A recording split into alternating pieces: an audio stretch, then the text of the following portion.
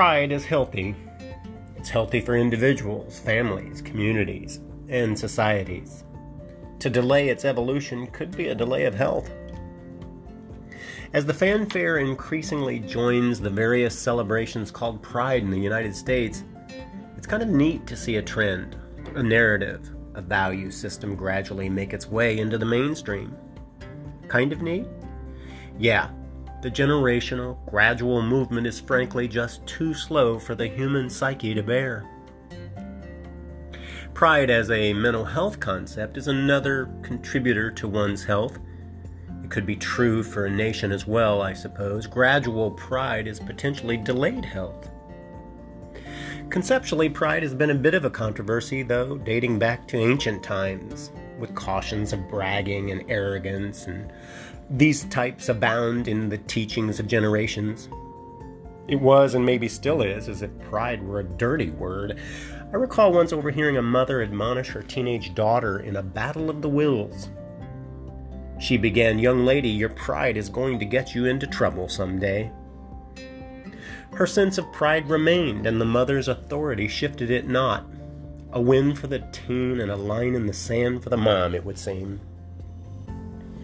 A shift in pride, emergent in the LGBTQ community, can be contributory in the psychological benefits to owning, having, sharing, and being that which might be called a full sense of self. And like all selves, not everyone will like that which is a sense of you. However, this podcast is not about people-pleasing. It's instead about pride, and a national platform that shapes it from being a dirty word to one that is now about beauty. Not only in rainbows and liberty and sex, but as a state of being that is, well, quite healthy. Pride as a parade can be dated back to a coal miner strike against the socialized government that ran the businesses of coal mining in the 1980s. The oppressive government taxing the coal miner in unfair ways that are of the making of any walkout was caught by the eyes of the LGBTQ community even before the community had its name. As they watched the forces of politics, government, and police harass coal miners for what was no valid moral reason, even it could be argued to be as a legal one. A few uncharacteristic LGBT leaders of the time elected to intervene on the harassing coal miners' behalf unannounced and uninvited. Uncharacteristic LGBTQ leaders? Well, one of them, by the way, was believed to be the first AIDS patient in the world, if I recall my history correctly here. But why were they unannounced and uninvited? Why did the LGBTQ do this? The LGBTQ of the 1980s in the British world of governing businesses such as coal could relate to being bothered for doing what was, well, natural right, and that which was about making the world a better place. Here, in an unlikely wedding of sorts, the hardline right-thinking coal miners being defended without invite by the equally hardline left LGBTQ community culminated in a parade of coal miners, their families, and children with LGBTQ folks' flags flying, flare to promote the point. We are not going to be bullied by assholes because sooner or later, somehow, there will be more of us to fight the issue of oppression and abuses of power for whatever its source, coal miner or not, LGBTQ or not.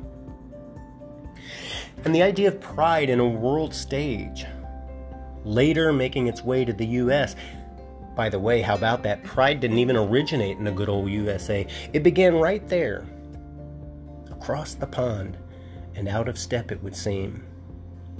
Here, a sense of pride at multiple levels and in multiple themes, and a dynamic encounter of the oppressed, protecting the oppressed of other causes, settles as a thing.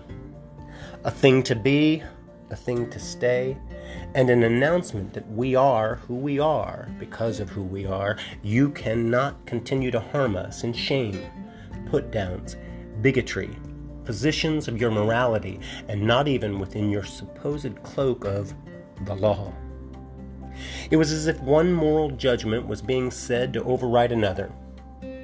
what I would argue is the false sense of pride, by the way, wherein the whole idea of morality becomes a justification to injure. Pride as an emerging popular thing in this country is not without the flaws of popularity bandwagons, by the way. A Facebook post not too long ago made it clear that this popular trend is appreciated for what it is opening up. But the real credit to those who have pride in sexuality are to the ones who promoted their pride when their lives were at stake for doing so. They are the seminal contributors to the freedom so enjoyed today, with its perpetuating flaws duly noted. The point is, pride was once sufficient to levy a death penalty regardless of who you slept with, and that too was once a cause for death as well. In some cases, it still is. Today, this is less and less the case in the United States. However, those in countries like Africa and in Russia do not yet have such protections of life. Like that of a sense of pride long fought by many, and for some who are the subsequent beneficiaries of a new and finally emerging normal in this country and this new view of pride. One that has required extensive and dynamic alterations in personal and global lives. The realm of pride is here, and it is refreshingly healthy. Recently I was walking in D.C., and I saw the words, quote, "Remember that pride started with a riot," end quote, likely referencing Stonewall. Stonewall was a riot. However, it was and is not the origins of pride. That was a 1980s event that occurred not at all in the U.S. Across the pond, as I mentioned earlier, with a country who bore the revolt of a revolutionary war at some distant past too. Not every nation in the world has been or is nearly as concerned about what people do in their bedrooms as those of us in the U.S., and not every country in the world is obsessed with taking credit for that which they did. Those other countries are not trying to be great for the ways their people shaped a nation for the better. They are going about making changes and then living as if something was accomplished and its benefits are now enjoyed. And before I continue here, the quote-unquote great comment is not a political reference, although the subconscious mongers will look for it to have ulterior meanings. Besides, I think my political views are pretty clear in my first podcast. This podcast is about the psychological value of true pride. Today's news highlights the emerging crowd of a straight pride celebration.